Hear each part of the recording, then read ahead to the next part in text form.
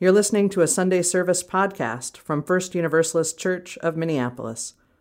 We're a faith community committed to racial justice, a place where we practice a deep and authentic welcome, where we listen deeply to where love is calling us next, and a place where with humility, courage, and compassion, we act for justice in the world. To learn more, please visit us online at firstuniversalistchurch.org.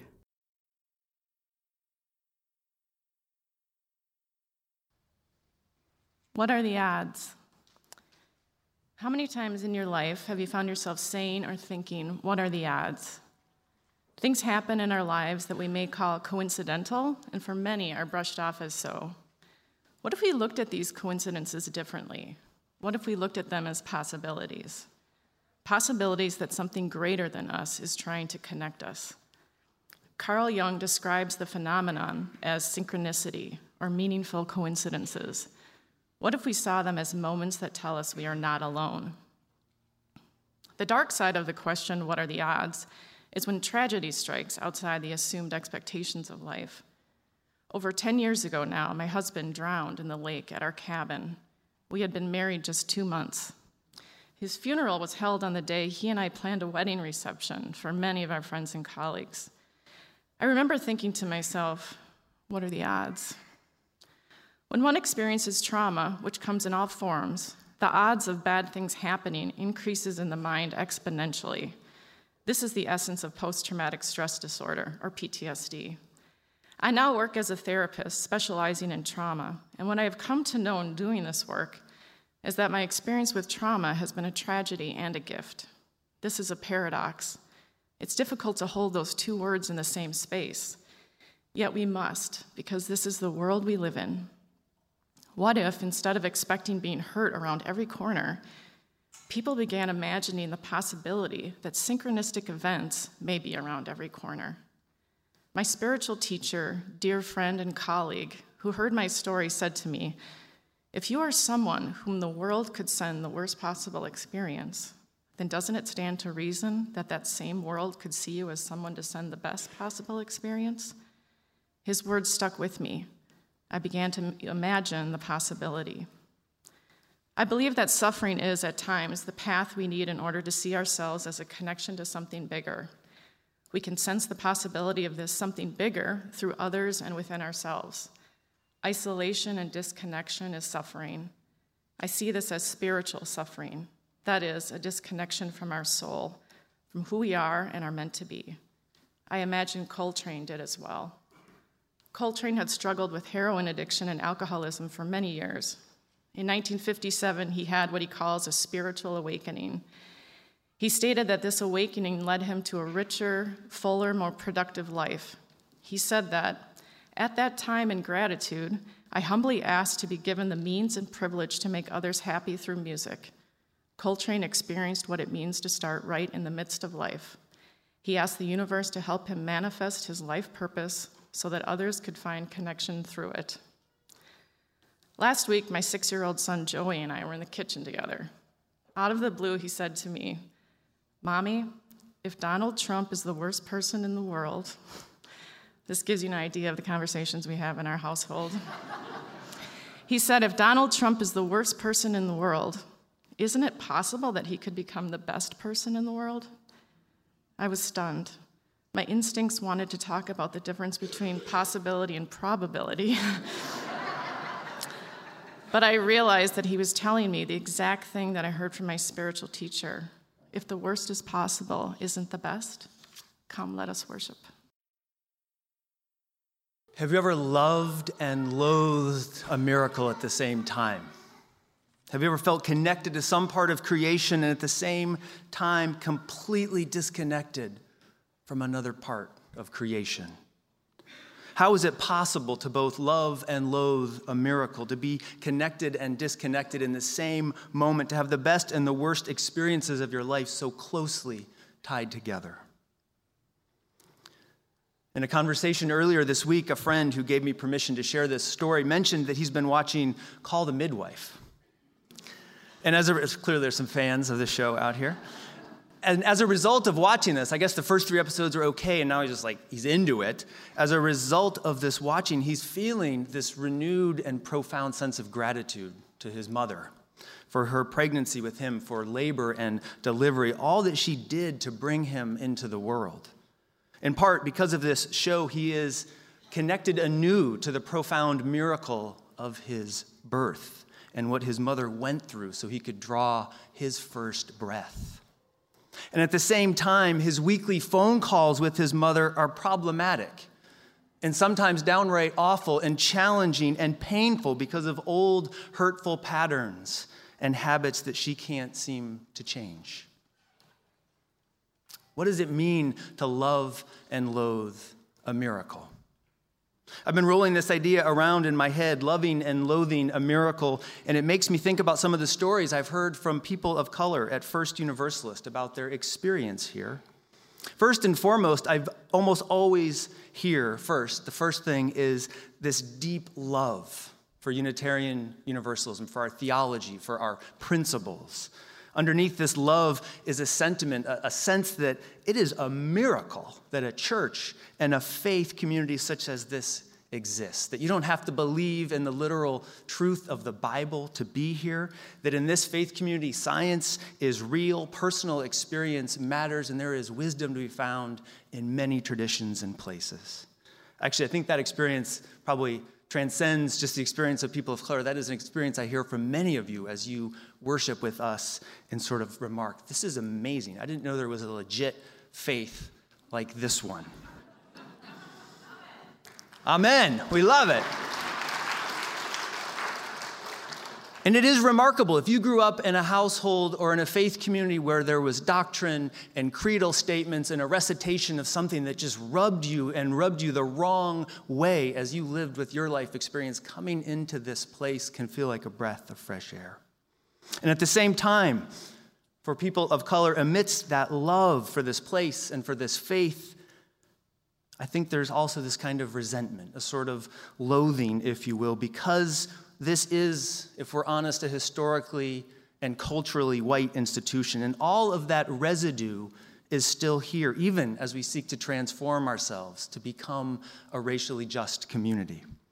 So in other words, the assumptions that we all enter church with, or come into worship with, or move into a small group with, the assumptions that we're all coming at this from basically the same place, from the same context, from the same histories, when in actuality, our experiences of school, if we're a person of color, or work, or moving through the world, or dating, or creating and sustaining community, well, those are very different experiences. And so the assumptions that are made can be painful. It creates a kind of loathing, resentment, when the same biases and structures outside of this church are present here as well.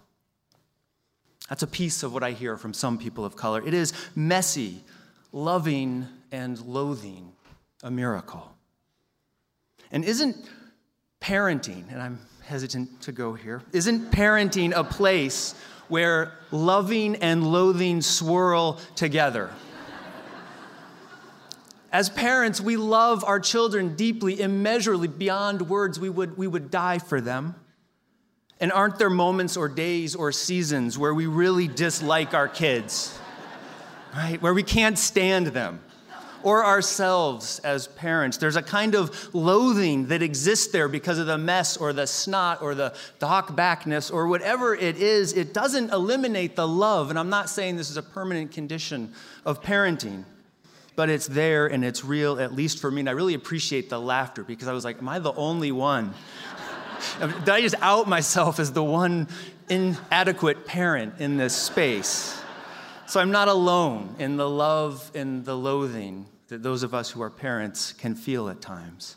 Our children, with all of their struggles and all of their strengths, they delight us and surprise us with their best, and they freak us out and horrify us with their worst. That is true. Oh, this being human, this journey, this loving and loathing a miracle, this mess of gratitude and resentment, the best and the worst dancing together. As the poet says, just the other day, A bomb killed 70 people in Pakistan, and no one around me heard a sound. These days, I find myself blaming Pangea for the sounds I cannot hear. I decry the continents for their careless drift. I detest the tectonic plates for their indifferent quake. I wake up in love with the ocean and fall asleep despising all it has put between us. I find myself loathing a miracle. Now, in truth, I don't think the poet is saying anything new. He's saying an old truth in a new way. His underlying reflections about the human condition, about ways that we see ourselves, we see our community, our tribe, our ethnic group, or whatever it is, our people. The way we see ourselves and maybe our people as not connected to others, as a sort of separate continent from their continent, that isn't new. That is alive right now in this moment in countless ways. One small example of this is the Native American encampment, camp tent setup that is just formed at Hiawatha in Franklin. This encampment is not disconnected from us. It is not disconnected from the fact that we are on Dakota land. It is not disconnected from the history of westward expansion and broken treaties and land theft and genocide. It is not disconnected from Indian boarding schools designed to destroy language and culture and identity. Generational trauma is real, and there are reasons that so many Native Americans are on the street and struggling. And there are many who are succeeding despite. I'm scratching the surface of the deeper reality and the connections behind this camp, but that history is not the lead in the story. The history of this country is not the lead in that story. Instead, it's 300 homeless people that need to find a place to be safe and warm as winter comes. It's as if there is an ocean behind the reality and then what's actually in the news. This forgetfulness, this inability to see how we are connected to one another and to the whole, it is a thread that runs through many religious texts. This prompt to say, don't forget, remember, there's actually connectedness here. The Hebrew and Christian stories remind us to love our neighbor as ourselves, to welcome the stranger, to welcome the foreigner into our midst, to welcome the one who is different from us, to remember that we ourselves were once strangers, unknown to others. And the religious mystics of the world, they constantly lift up from all traditions the deep oneness of existence, the Pangea reality, if you will, the oneness of our existence. Even though the physical continents have drifted, there is a oneness to our existence. And friends, when we forget this underlying relatedness, and we all do at times, when we forget, the results are devastating and horrific. In his book, A World Without Humans, Alan Weissman writes, the hominid fossils we have discovered in Africa, in this crescent that runs south from Ethiopia and parallels Africa's eastern shore, those fossils have confirmed beyond much doubt that we are all Africans. He continues, the dust we breathe here, and he's in Ethiopia when he is writing this, the dust we breathe here in Ethiopia, blown by zephyr winds, contains calcified specks of the very DNA we carry. From this place in Africa, humans radiated across continents and around a planet. Eventually, coming full circle, we returned to Africa so estranged from our origins that we enslaved blood cousins who stayed behind to maintain our birthright. So estranged from our origins that we enslaved blood cousins who stayed behind to maintain our birthright. So estranged from the people of this land here that we killed them and stole their land and then blamed them for their poverty and homelessness and inability to succeed. It breaks my heart, the things I do, the things we do when we are estranged from ourselves, estranged from our communities, estranged from the spirit of life.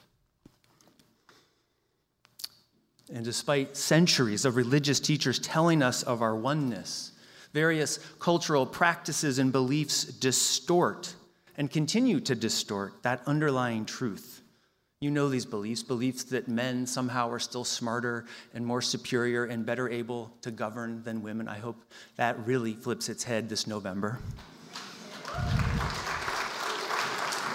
Because, man, I think if you put some people besides men, and I'm not dishing, dashing, thrashing, trashing men, I'm just saying if you put some people, we kind of know how it works when there's a bunch of men in charge. So let's try something else this November, some people of color, some women. Let's see what that looks like. But that distorted belief is still there. And the distorted belief that somehow white-skinned people are superior to indigenous people or brown-skinned people or black-skinned people. Those stories and beliefs distort the fundamental reality.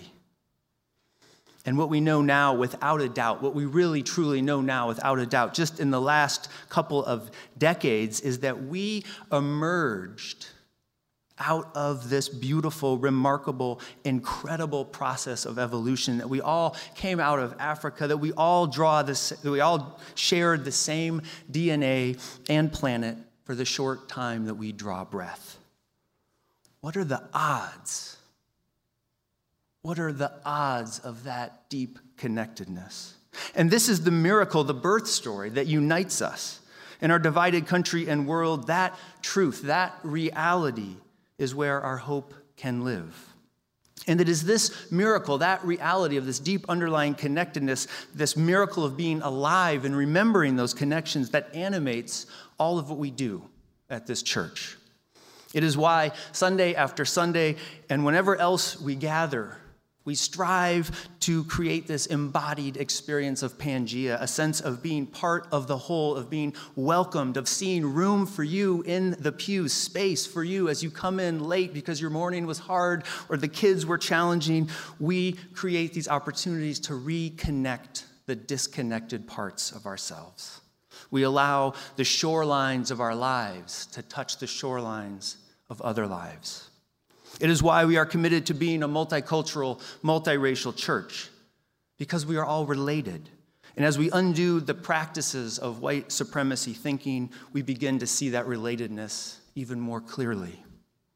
This is one of the reasons why we're offering Beloved Conversations this fall, these small groups designed to help us learn and explore and delve into the role of race and ethnicity in individual and congregational lives. All of this is designed to help us create more love and less loathing of the miracle around us. Every circle ends with singing, because song and music can cut across all that divides us, can reconnect what feels disconnected. John Coltrane knew this. He knew that a supreme love found in music and found in the world could reconnect us. He believed that music transcended ethnic divisions and was a common spiritual denominator. Music creates a space for more loving and less loathing. Our soul band knows this. Dang, you guys know that. Ruth knows this, and you know this. You know this in your body when you sing and when you receive music into your being, when we start to move and we can't help it and we start to clap and then kind of find, wow, I do have a little bit of rhythm here. I'm into this now. This is good. There's something when we receive that music that connects us to the body and to the whole. So that's what we're doing here at this church. That's what you're doing and participating in at this church. We're doing it in worship, in our small groups, in our justice efforts. We are seeking to reconnect to the whole through listening, through singing, through prayer, through silence. We come together to awaken in ourselves Pangea consciousness, to remember it's one planet, one shared DNA, one shared destiny that connects us and that will ultimately save us. We come together with tears. We come together with struggle and joy and gratitude. We come together with all of these different pieces of ourselves, feeling adrift, hoping to weave them back into some kind of life-giving whole. We come together hoping to create more love and less loathing. May it be so. And amen.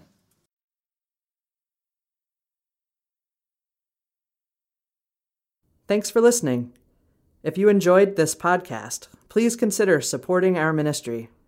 Text First Univ, that's FIRST UNIV, to 73256 to make your gift. If you are able to join us in person for Sunday worship, we'd love to see you in church. To learn more, visit us online at firstuniversalistchurch.org.